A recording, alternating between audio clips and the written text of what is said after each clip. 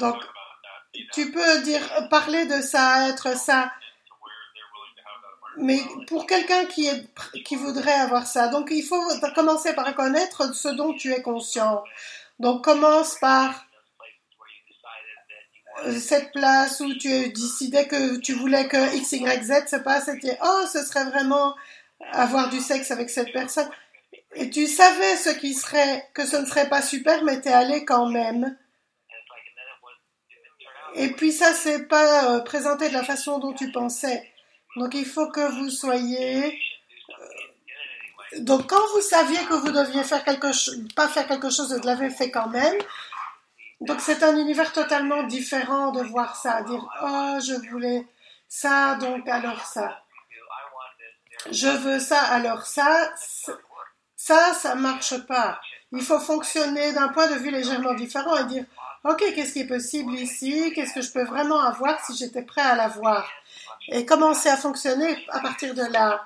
Donc, regardez votre passé et voyez où vous saviez que vous deviez faire un choix différent. Et quand vous faites ça, vous allez enfin arriver à cet endroit où vous allez pouvoir reconnaître, oh, en fait, je sais des choses, vraiment. Et vous allez vous apprendre à vous-même ce que vous savez. Pour moi, chaque fois que je vote pour quelque chose qui fait sens à une élection, ça ne passe jamais. Donc, j'ai arrêté d'essayer parce que ça ne passe jamais.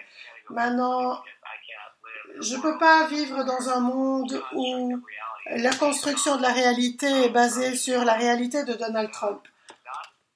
Donc, je ne promeux pas les démocrates, mais je promeux pour l'instant que vous votiez, si vous pouvez,